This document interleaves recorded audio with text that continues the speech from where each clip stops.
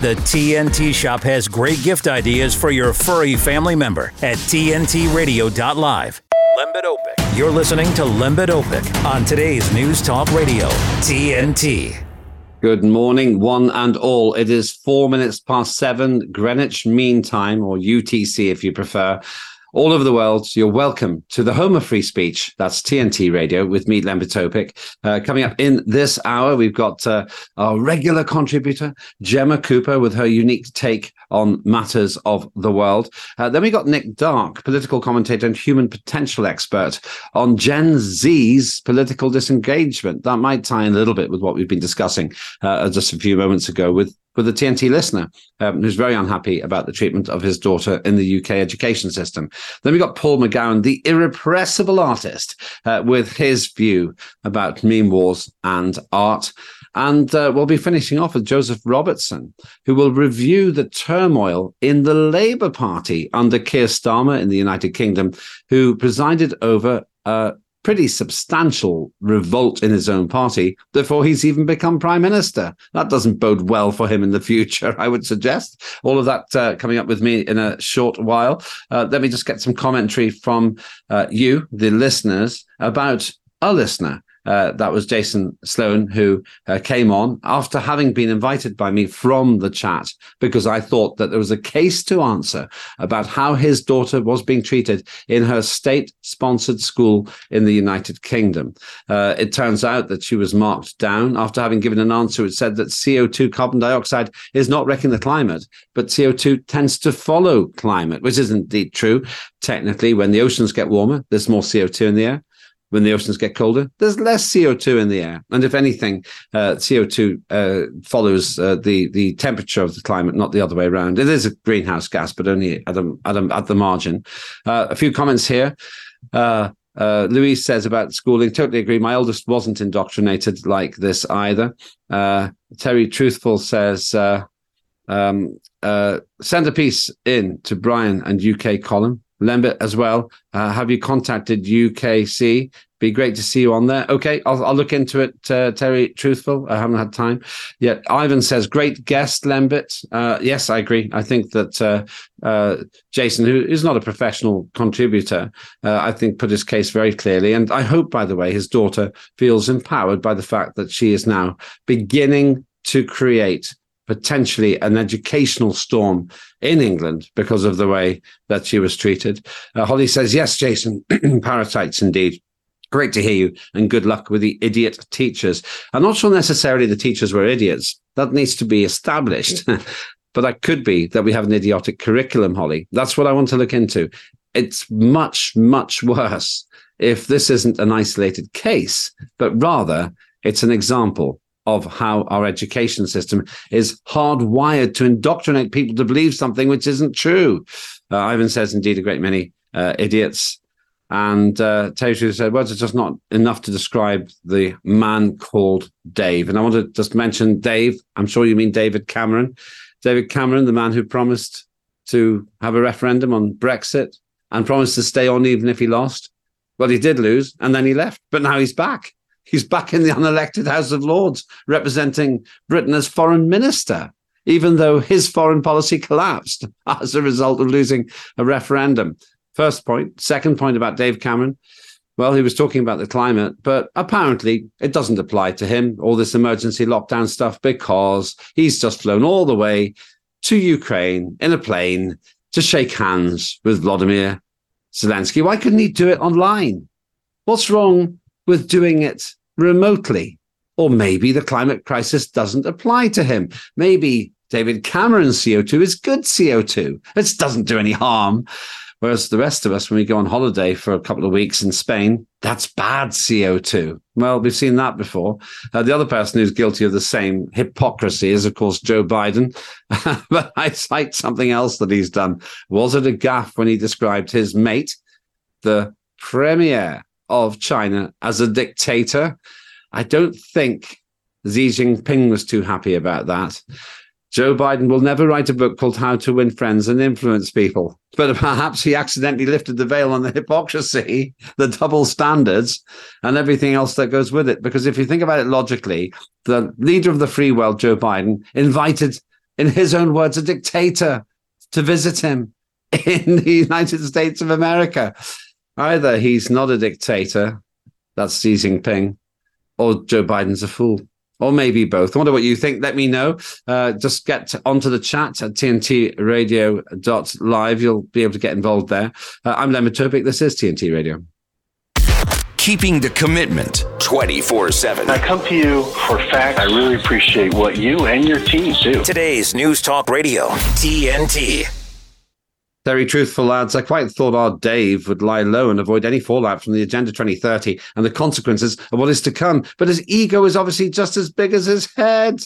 Jock says Terry Truthful is obsessed with UKC. Well, Jock, I can't make a judgment on that because I haven't had a look. Very happy to do so, though. Terry Truthful very happily adds, thank you, by the way. Marvellous, Lembit. I'm now a follower of you here. Thank you. Spread the word, Terry Truthful. There's space for everyone. We can have up to 8 billion contributors on our chat, at which point we'll be becoming dangerously powerful. Maybe not happen just yet. Somebody else who's dangerously influential is my very fellow presenter here on TNT Radio. It's Gemma Cooper. Hello again, Gemma. How are you doing? I wouldn't say I was influential. I don't think I am. I think it's the lone ramblings of a middle-aged woman sometimes, I think. I'm just happy to have people listening and engaging with it, but I don't think I'm particularly influential. The lone ramblings of a middle-aged woman. You just described 3 prime ministers. Anyway, just putting it out there. If you've got any ambitions, there's precedent for that. I think I'd rather have you than Liz Truss, to be honest with you. But there we go. And Theresa May. She started a lot of this utter nonsense about the environment, actually. How strange that a Conservative chose to wreck our economy. But that's probably not what you wanted to talk about. Over to you, Gemma. What do you want to say? Well, actually, I do want to talk about our government this morning and the systemic war on people that they seem to be determined to enact on us. This is a story, it will polarize people a bit of debate because obviously there are people who do manipulate the system. And so what's happening is the Chancellor Jeremy Hunt, he outlined plans yesterday afternoon here in the UK and they've hit the headlines this morning. It was after you and I had come off air. It was yesterday afternoon.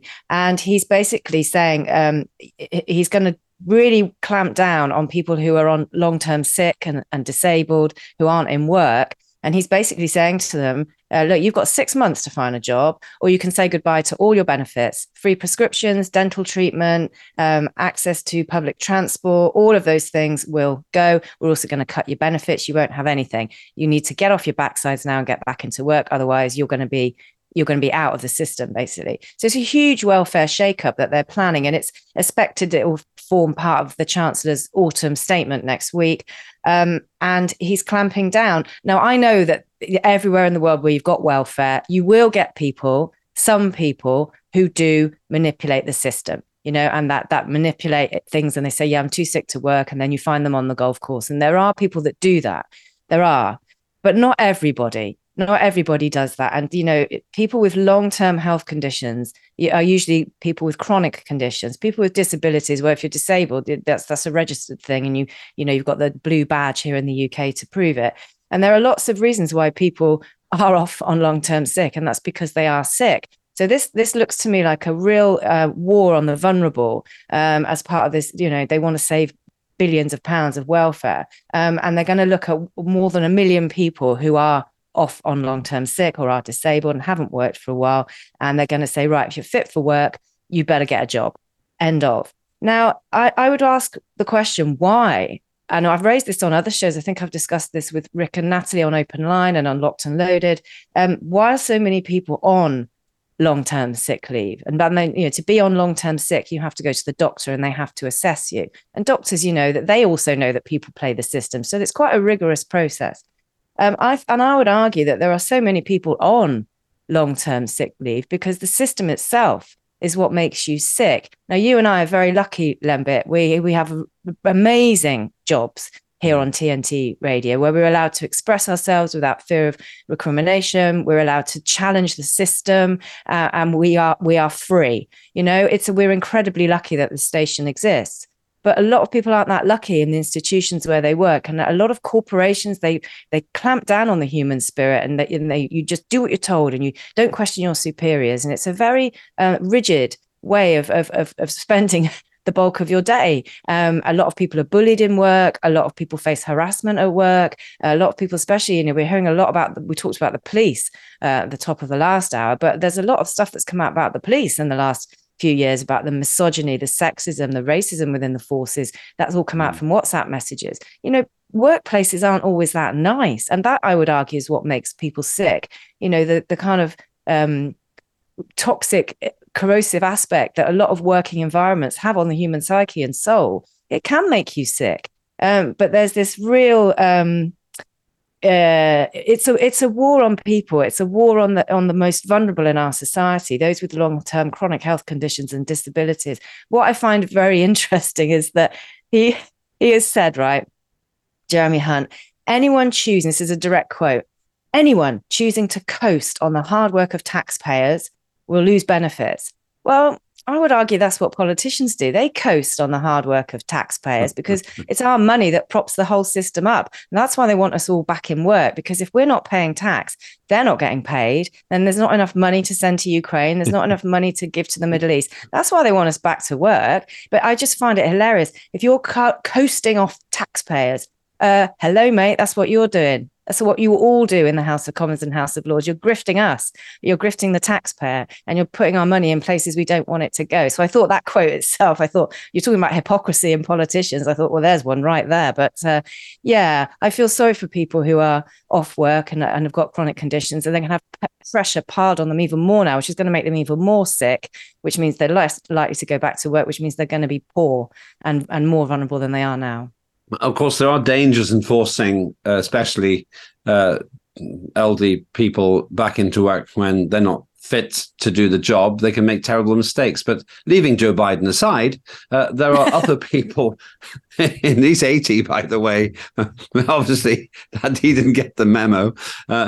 Obviously, the issue here is that there's an assumption that a lot of these sick people aren't really sick. I know when I was a member of Parliament, there were people who were playing the system. But you make an interesting point. How much does it cost for us to have a bogus war in Iraq, which we paid for? How much did it cost us to have an idiotic policy towards, this goes way back, towards Argentina and the Falklands, which gave Argentina the impression they could just invade and occupy the Falklands, which caused a war, which meant Margaret Thatcher, the Conservative Prime Minister, won another election. The waste isn't just incompetence. The waste is absolutely phenomenal when it comes to those kinds of things. What do you think would be the better policy then, Gemma? What should he have said yesterday?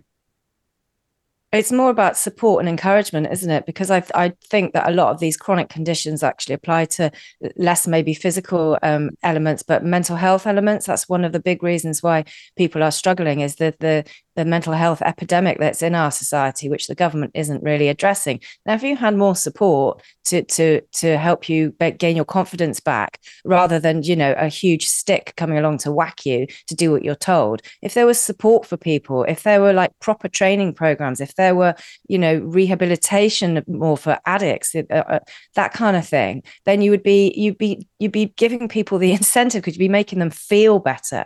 There's never any desire in our society to help people feel better. It's just feel terrible, could you? Because, well, you're easier to control if you feel terrible. But this will make people feel terrible and frightened and scared just before Christmas as well. But there's never, we've got it all wrong, haven't we? The inversion in our society. It's about supporting people, helping people, saying, look, you can do it, mate. You can get back to work. You can. Come on, we'll do it together. I'll help you. And there's never any of that. It's just the teacher approach. Right. If you don't do what you're told, I'm going to hit you with this stick and I'm going to take away all your benefits, take away all your toys. It's treating us abominably while they do what they want.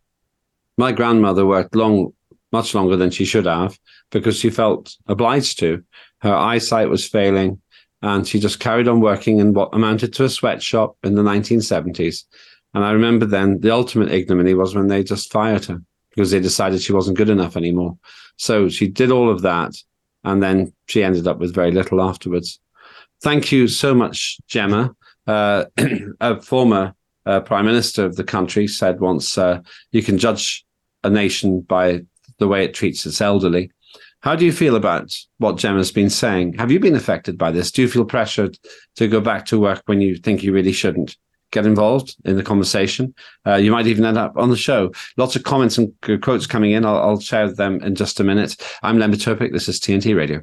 Jesse Zerwell on TNT Radio. In Nigeria, it was reported that Nigeria launches mass HPV vaccination campaign to curb cervical cancer. And this jumped out at me because given what's happening in Palestine, it is another example of the seemingly never-ending brutalization of vulnerable populations, to put it one way, whether through explicit means like the slaughter that is occurring in Palestine, or through more discreet, one could argue, means like so-called vaccination, which is nothing but poisoning. Jesse Zerwell on today's News Talk, TNT Radio. I'm just going to do a little voice up. 1 month on TV.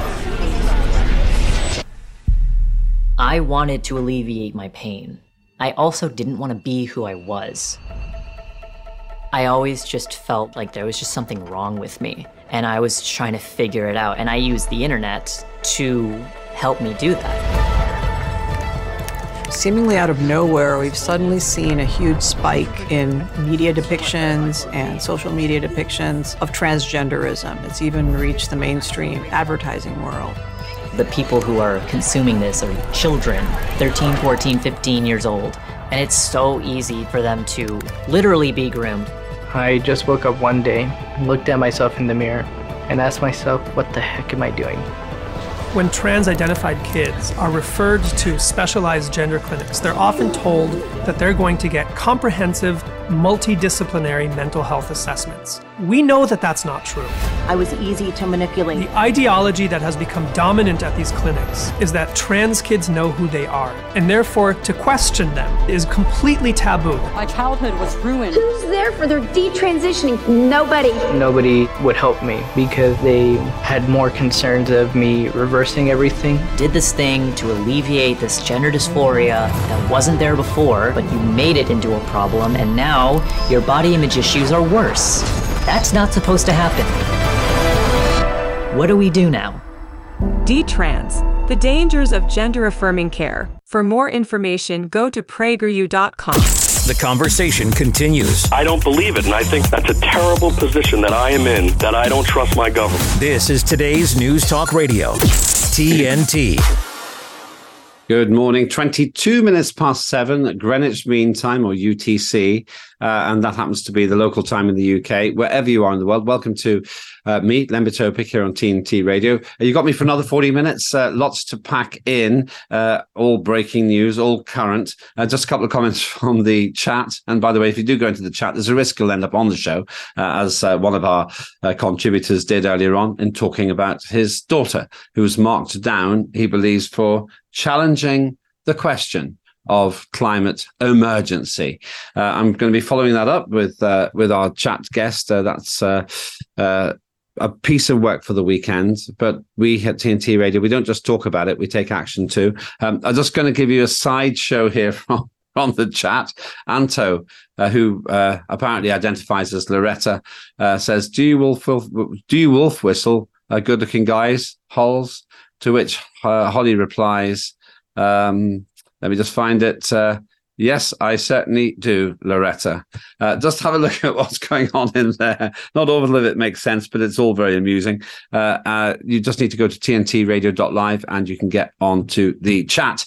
Let's move on with our chat to Nic Darke, human potential expert and a political commentator, about engagement. And about the fact that Nigel Farage, one of the most famous or infamous, depending where you stand on the political spectrum, politicians in the UK, and undoubtedly one of the most effective, having essentially orchestrated Brexit, he is going into a program called I'm a Celebrity, Get Me Out of Here, which is filmed in Australia.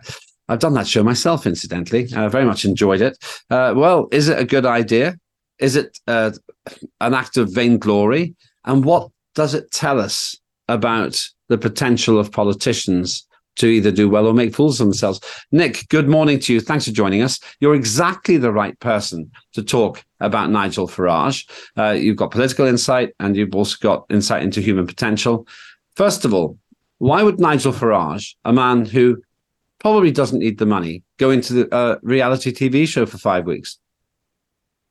Good morning, Lembit. Firstly, thanks so much for having me on. So, yes, well, Nigel has come out and said that one of the reasons why he's going on I'm a Celebrity, Get Me Out of Here, is in the hope to reach a different audience, a younger audience who are less politically engaged and, to use his words, are not aware of the Brexit conversation or the things that happened during that campaign and probably earlier too.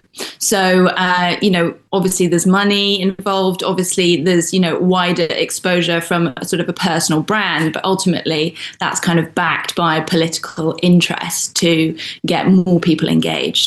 Because Gen Z and generally tend to be fairly disinterested in the political sphere. Before we talk about Nigel Farage, that's an interesting point you make. Why would Gen Z be not interested in politics, or has it always been that way? And so many reasons why they're not interested in politics. I mean, to begin with, they would say that it doesn't accord with their sensibilities. What we see through the news, what we see happening in politics is they tend to see it as fairly corrupt, grubby, doesn't accord with their sensibilities, and they'd much rather put their attention elsewhere. And actually, we see Gen Z putting their attention into things like leisure activities, clothes, food, all sort of very transient, disposable things, which is interesting when at that age, you're under a political structure which doesn't afford you much control or direction over your life, when it's very hard to actually save money if you've got a lot of student debt, when it's very hard to actually, or probably impossible, to get a foot on the housing ladder. You don't see that you have sort of a pathway to build stability and structure and sort of move your life forward that allows you to, settle ultimately and build on your, I guess, legacy, perhaps. So you turn to more sort of transient ways of living. And, shall I continue? Would it not be a simpler explanation to simply say, at that age, you're more obsessed with puberty than politics? Maybe, but I mean, Gen Z, we're also getting into the late 20s now. And I wouldn't say it's, Gen Z alone. I would say, millennials too, which obviously go on from late 20s into 30s. And who can blame them when you look at something like the news? And I say the word news in inverted commas because that's the point. Is it news or is it gossip? Is it truth or is it lies? Is it made up? And actually it purports a lot of fear a lot of the time. And so, interestingly, with Nigel going on something like I'm a Celebrity, Get Me Out of Here, really actually is there much difference now between the news and programs like this in terms of the type of information that's discussed or we're looking at sometimes, right? It can be hard to draw the line between the two. And so, yeah, it's not good for Gen Z. They are really letting go of their power by disengaging from the political sphere because. So we've got sorry to interrupt you. We've got Nigel Farage, former leader of UKIP, the man who's essentially attributed with the departure of Britain from the European Union, going into the jungle. The question that is always asked, and was asked of me when I went into the jungle, is, isn't there a credibility risk going into a reality TV show where you have to eat bugs and do potentially demeaning tasks? Yeah, absolutely. But there's also a credibility risk as a politician. And actually, what are people wanting now more than anything? And it's actually truth and realness. I think in a program like I'm a Celebrity, Get Me Out of Here, if you're on there for any significant amount of time, viewers would have an opportunity to start to actually see somebody kind of in their truth more than they do than a sort of pitched, polished news interview or political sort of statement and presentation. And Nigel actually is somebody who is fairly honest and frank about himself and will say, you know, some people love me, some people hate me, or I like a pint and a cigarette, and that's just me, like it or lump it. And at least actually there's honesty in that, rather than, let's say, compared to what we have at the moment. We have a prime minister who doesn't have a democratic mandate and sort of ignores that fact, and now just pulling in his friends, David Cameron, into office. And it all just looks like a bit of a boys' club. Corruption sort of like scuttled under the carpet. Obviously, David Cameron's had some interesting things go on with Greensill and whatever else in the past. And so actually, there's a reasonable trade-off there that actually is going to be beneficial for Nigel, that a younger generation, I think, will probably appreciate. You know Nigel Farage personally. Two questions really rolled into one. What's his true motive, in your opinion, and will he achieve it? Well, I don't know Nigel that well, but I think I know him enough to be able to say that I think that is a genuine drive of his. A man that has spent that much time in the European Parliament fighting for Brexit, taking a tremendous amount of flack and hate for his political views, and he, in my opinion, does it for love of country. And so for him doing this and to say it's an opportunity to engage a wider and younger, essentially to try and get a younger population more actively engaged in politics, I believe that is a true motivation. Last of all, Nic, what's the upside for him if he does this well? Is it political or is it celebrity? Well, maybe both, I'm sure. And he will decide where he wants to take that. And that's an upside for him. But also, hopefully, it is an upside for younger generation and politics in general. Because, as Plato said, if good men are indifferent to public affairs, they're ruled by evil men.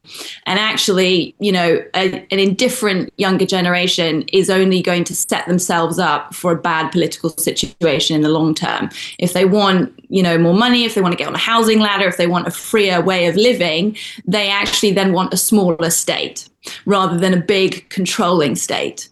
And so if you want that, you necessarily have to be more politically active, because a smaller state means a power redistribution. So does that make sense? So if you want to reduce the control or power or wealth divide from top down, you have to step up and take an active political interest. So I hope it certainly answers my question. You've certainly got the airwaves going here. In the chat, Holly says, Farage is a total joker, a blagger. He'll do anything for a fiver. Holly, I think you'll find he's doing it for £1.5 million. I would, again, by the way, Holly, and I bet you would too as well. Be honest, Holly. Holly also says the programme should be called There's Nigel, Go Away. There's obviously quite a lot of response there. Thank you, Nic. I'll tell you what, I would go back in the jungle. I really enjoyed it, but then I'm not planning to stand for Parliament again. What do you think of what Nic Darke has said? What do you think about Nigel Farage going into the jungle? What do you think about politicians entering the world of reality television? Let me know at tntradio.live or call in as well. If we've got time, we will get you on. Coming up next, we have the irrepressible artist Paul McGowan on his unique take on the state of the country. That's all with me, Lembit, Öpik, here on TNT Radio. What's happening? Newsflash. TNT Radio News. Matt Boyland here with a look at your TNT headlines. Israeli Prime Minister Benjamin Netanyahu has defended this week's raid on Gaza's largest hospital. Turkey's president has declared Israel a terrorist state, warning Netanyahu his days as Prime Minister are numbered. And Moscow has warned there is a real possibility diplomatic relations between the US and Russia could be severed entirely if Washington keeps pushing confrontational policies. Globalist agendas, democratic rights at risk, corruption, propaganda. It never stops. For the news and views silenced by the mainstream media, by government and corporations, vote 1. TNT Radio. Free speech always has a home here. Stay up to date with the latest live news and current affairs delivered by our lineup of expert commentators and hosts. Listen to TNT Radio anywhere you go. Ask Alexa or Google to play TNT Radio or download the TNT Radio app for free from the App Store or Google Play. Today's News Talk. This is TNT Radio.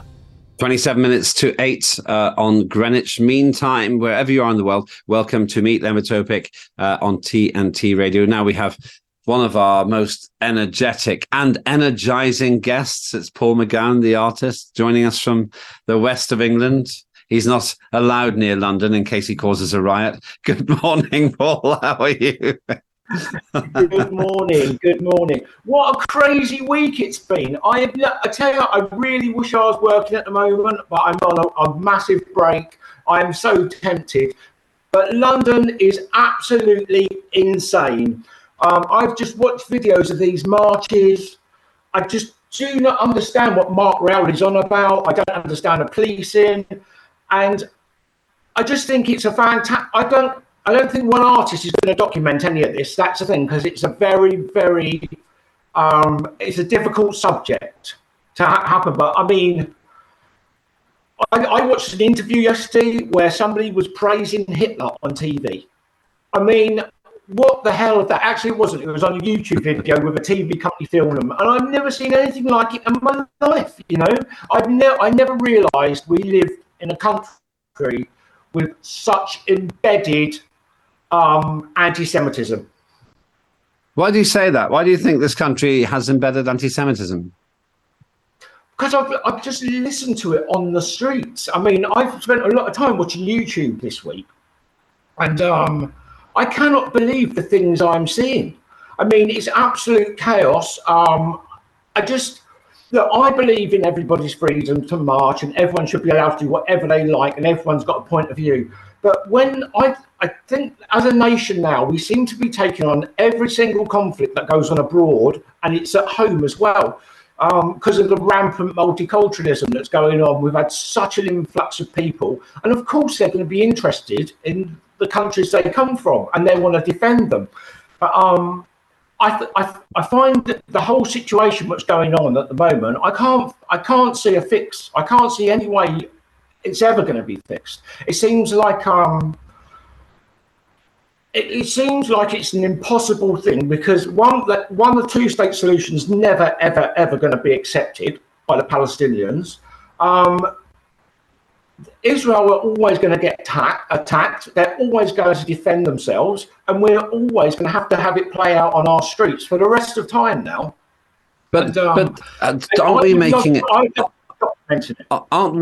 it worse, though?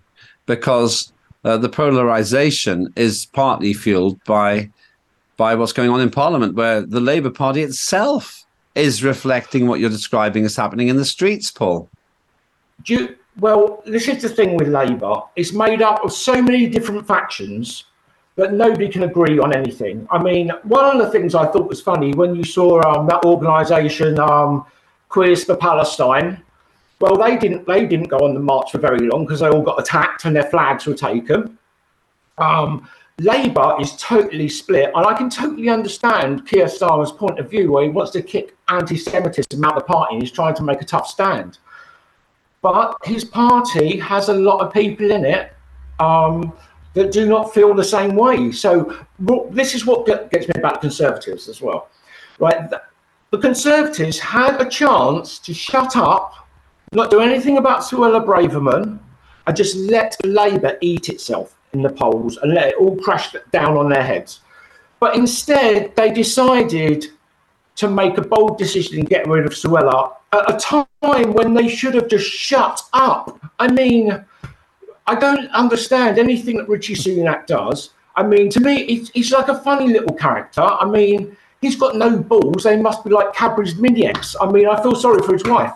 The thing is, it's just the Conservatives should have just shut up and done nothing at all, and just let it play out. But they just had to do something, and it's almost like they deliberately sabotaged themselves or something. I just can't, I've given up on the Conservative Party. Is there anyone you're not angry with? Is there any political party you're not angry with, Paul? Well, there is. There's Reform UK. I'm doing a lot of pushing with Reform UK. Because I just think the country needs a change. And I think the Conservatives and Labour, they've had their chances over and over and over again. And Reform are going up in the polls. I can't believe they've actually got to 10%. And I think sometimes you just have to make a political statement and you have to change your vote. And all right, I'm not really expecting them to win a general election. But who knows? Who really knows? And the reality is, I think I like their policies. I like their policy on this whole CO2 craziness that is absolutely destroying our energy grid. Everything's going on there. Yeah, now that you're banging the table, do you know who you remind me of, Paul? You remind me of Wolfie Smith, Citizen Smith. Oh, yeah. I used to love that when I was a kid. You've styled yourself on Citizen Smith. For those around the world who haven't seen it, put in Citizen Smith BBC, and you'll be seeing a younger, equally angry version of Paul McGowan going "Power to the people" as part of the Tooting Popular Front, which I think you'd be a great successor to. People are sick of politics. People in this country are sick of British politics. We don't know what's going on. We don't know what they're going to do next. Nobody really believes in a Conservative Party at all. I mean, everything they say, they do not deliver. And I think half the things they say, they have no intention of delivering anyway. They've got no intention of stopping the boats. They will talk about it all the time. But, you know, to do that, they have to rewrite international treaties. That has to be done. We have to leave the ECHR. If you're going to stop it, that's the only way we're going to stop it. And it is like it is a real strain on the country right now. I mean, what's your advice then? We've got Nigel Farage, who's part of Reform UK. He's going in the jungle. You've got Richard Tice, the current leader, who's busy on the television.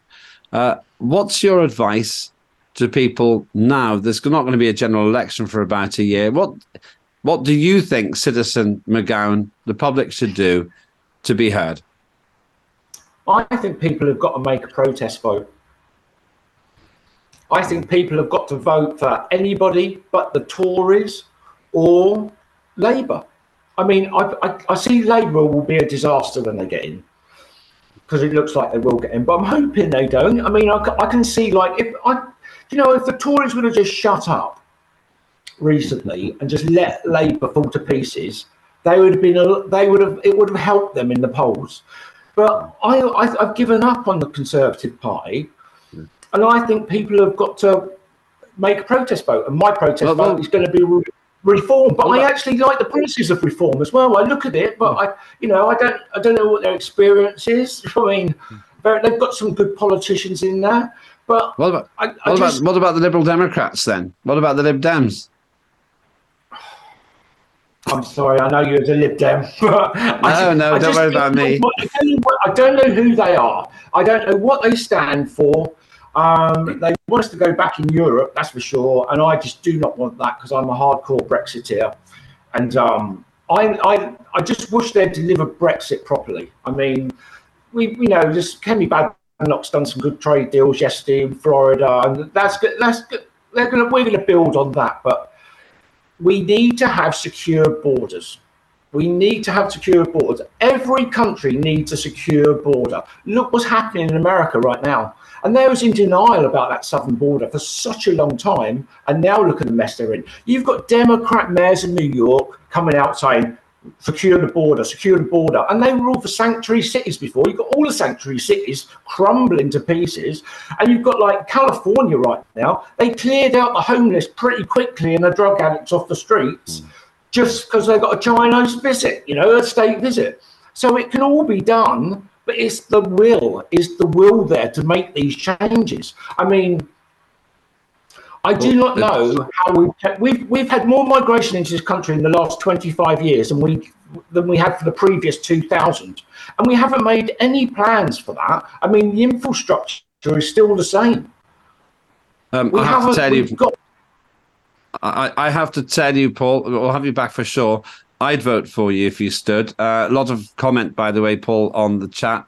Holly says, we certainly don't need Keir Starmer or any of the parasites, that's for sure. Morton makes a very dramatic emoji of left and right. Lots and lots of commentary there. Mazzy, I totally agree with you, but I'm not reading it out.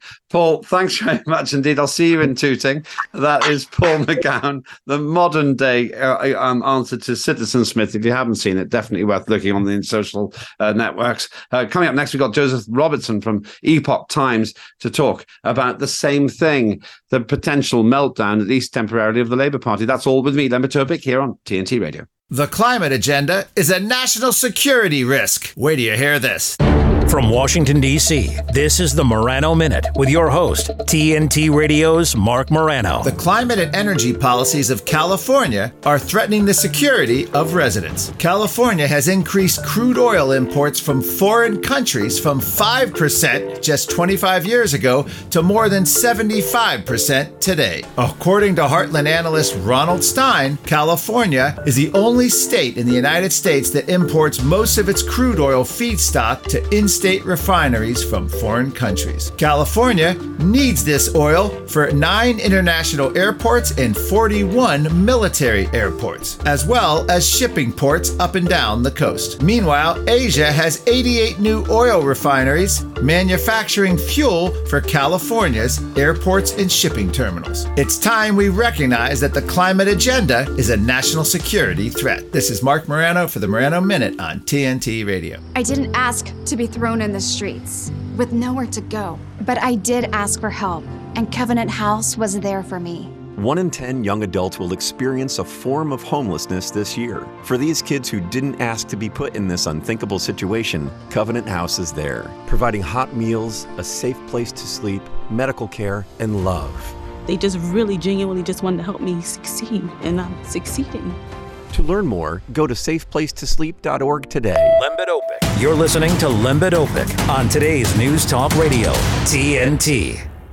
Lembit Öpik with you for another 15 minutes here on TNT Radio, the station that never sleeps and never shucks from free speech either. If you want to make a comment, remember you can go to tntradio.live, join the chat. So much going on there. There's a rather interesting debate about culinary options there, which is very amusing. Just to say to Mazzy, even with sourdough, it still wouldn't taste good. Just keep those comments coming. If you want to see what I'm talking about, go to tntradio.live. Don't guess. Coming up next now, we've got Joseph Robertson from Epoch Times to circle back to a story that we've touched on a couple of times today already, and our previous guest, Paul McGowan, was talking about the split in the Labour Party, in the parliamentary Labour Party in the United Kingdom, when Keir Starmer refused to back a ceasefire call for the Israel-Palestine conflict, causing around 50 of his members of parliament to rebel and a number of them to resign.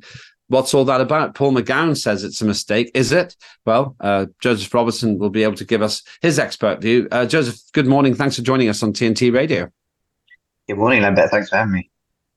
First of all, just tell us in your words, what actually happened in an objective sense? What happened in that vote, leaving aside the hyperbole? Well, I think some figures on Labour's left flank have sort of grown a little bit disgruntled with the way Starmer's tiptoeing around certain issues, and they decided to become a little bit more vocal. And, you know, it's really changed the landscape of things going ahead of the general election, because, you know, we kind of saw a disunited Conservative Party against a united Labour Party. That now doesn't seem to be the case. Now there is a rift opening up. Now Starmer does have the same problems that Sunak does on the front benches and trying to get people in check. And we're seeing something similar perhaps to what happened with the last days of Suella and the Conservative Party, just from the left wing of politics this time. Now, to be clear, it seems that almost a quarter of his party voted against his direct instruction. That's Keir Starmer's direct instruction. And I know as a former member of parliament, once you rebel once, it is easier to rebel again because your card's marked. Do you feel that Starmer will get away with it because this is some kind of a special case? For example, because those MPs felt compelled to oppose Starmer's position on account of local circumstances?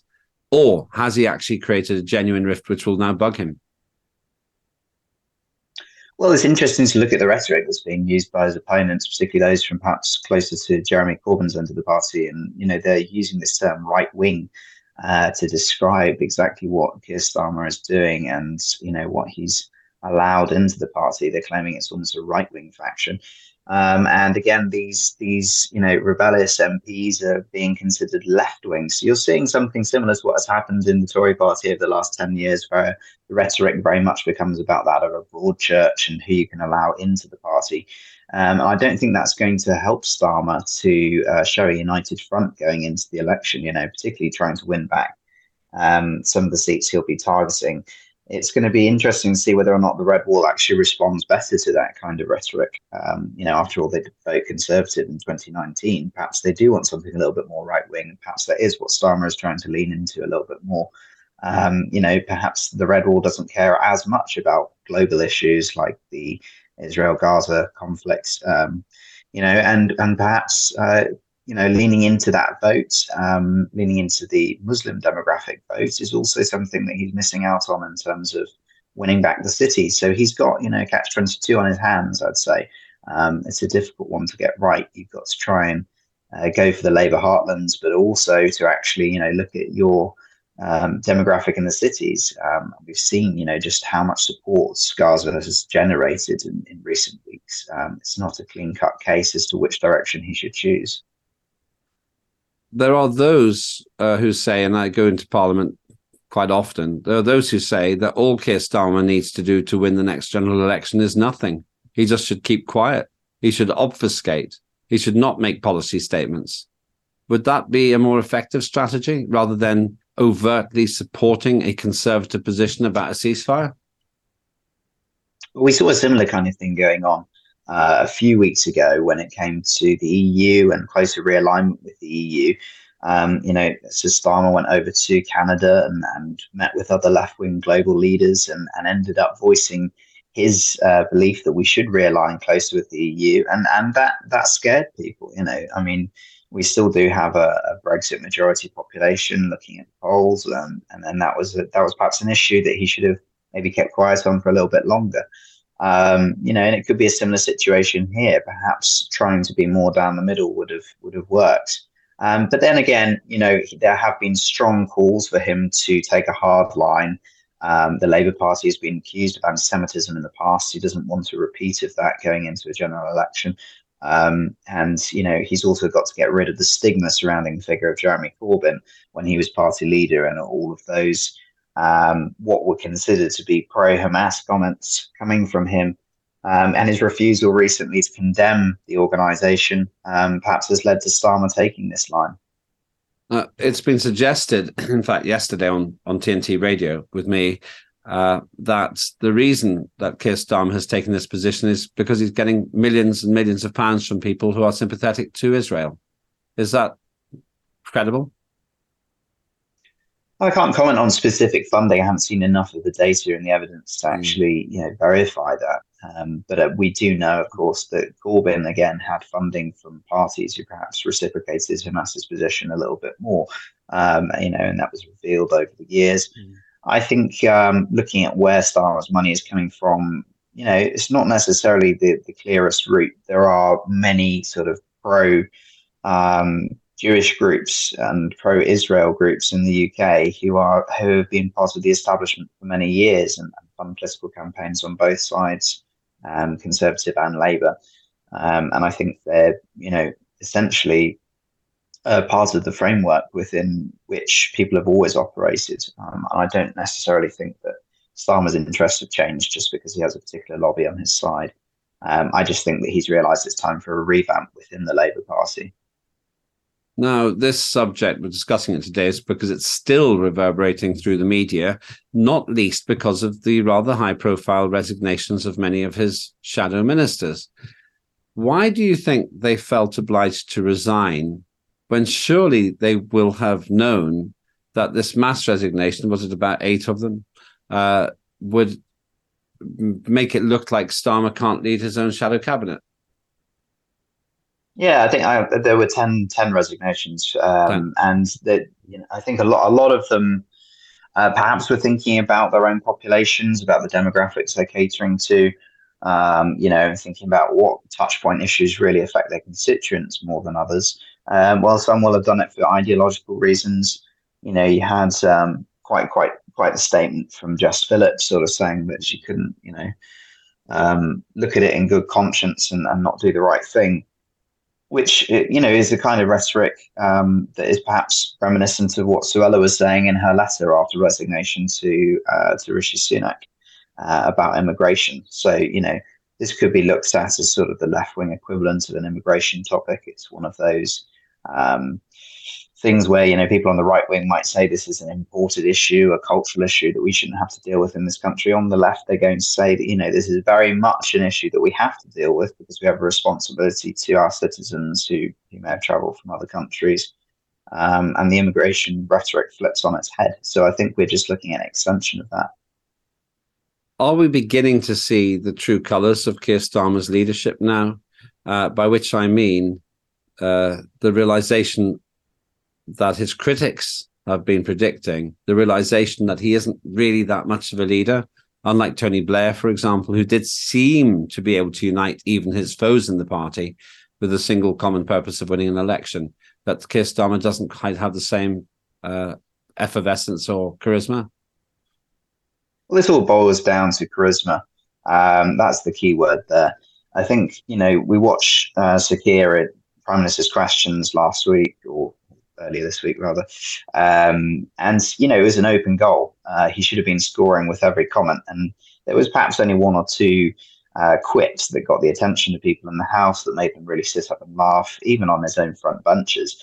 And I think to have, that much of an open goal miss is something that won't go down well for too long with his own party. They want to see someone with charisma. At the end of the day, for all his faults and failings that have been listed by the Conservative Party, Sunak does have some good comebacks ready. He does have that little bit more wit and star power, perhaps, that Starmer is lacking at times. And I think also, Starmer's trying to cater to a very heavily divided party that has been not looked at, because the Tories have seemed so divided that Labour's actually managed to go without observation too much, and its own internal rifts haven't been exposed by the media in the same way they would do if they were in power.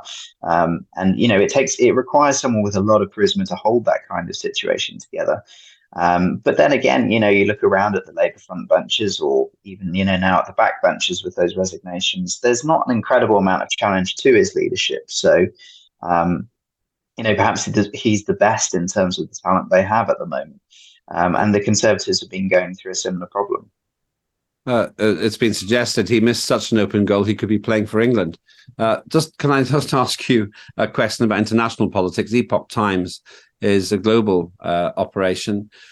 I want to finish where we started this 2 hours. Joe Biden meeting the Chinese premier. For many people, that's a surprise, because Joe Biden and his administration have been very bellicose towards China. Now, suddenly, he seems to be cozying up. Why the change in strategy? Or was this just a clever game all along? Well, I think there's always been a little bit more alignment from the Biden administration as far as China's concerned. They've never been as anti-China in terms of rhetoric as the Trump administration was. And this is perhaps, an effort to not only preserve, trade, but also to seriously consider the Taiwan situation. There were all kinds of outcries when Pelosi went to visit Taiwan.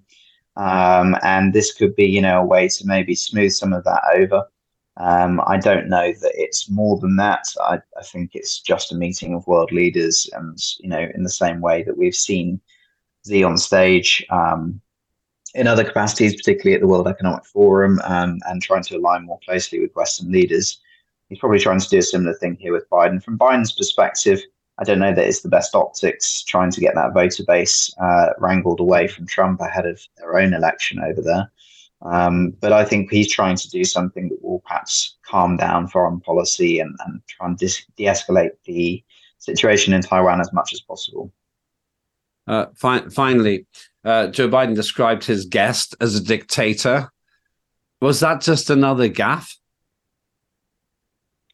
Look, there's so many gaffes, isn't there, when it comes to Biden? I don't know that we can determine whether or not it was even scripted. But I think in that particular case, perhaps there is an underlying rhetoric that the team aren't afraid to use. There has been some, stronger wording from the Biden administration over China, but I don't know whether or not it was a gaffe. I think it's probably one of those situations where you had similar kind of tension when Trump met with the North Korean leader. And there was, all kinds of jokes and rhetoric and memes, for want of a better word, that banter era culture that we've experienced in politics over the last years since Trump's election, perhaps making a little bit of a return there. Thank you very much. That's Joseph Robertson. I think you've been generous towards Joe Biden, but that's just me. With that, with Joseph Robertson from Epoch Times, with that, we've run out of time. Thank you so much for being with me, Joseph. Thank you all who are listening. Stay with TNT Radio. We are here 24 hours a day, 7 days a week. And do get involved in the chat. Holly says charisma. None of that with Keith. Holly, it's Keir. It's not Keith, it's Keir, but maybe you're doing it on purpose. I'll be back on Monday. Have an absolutely fantastic weekend. Enjoy my fellow presenters over the weekend. And I promise you more facts and opinions next week. See you in a couple of days.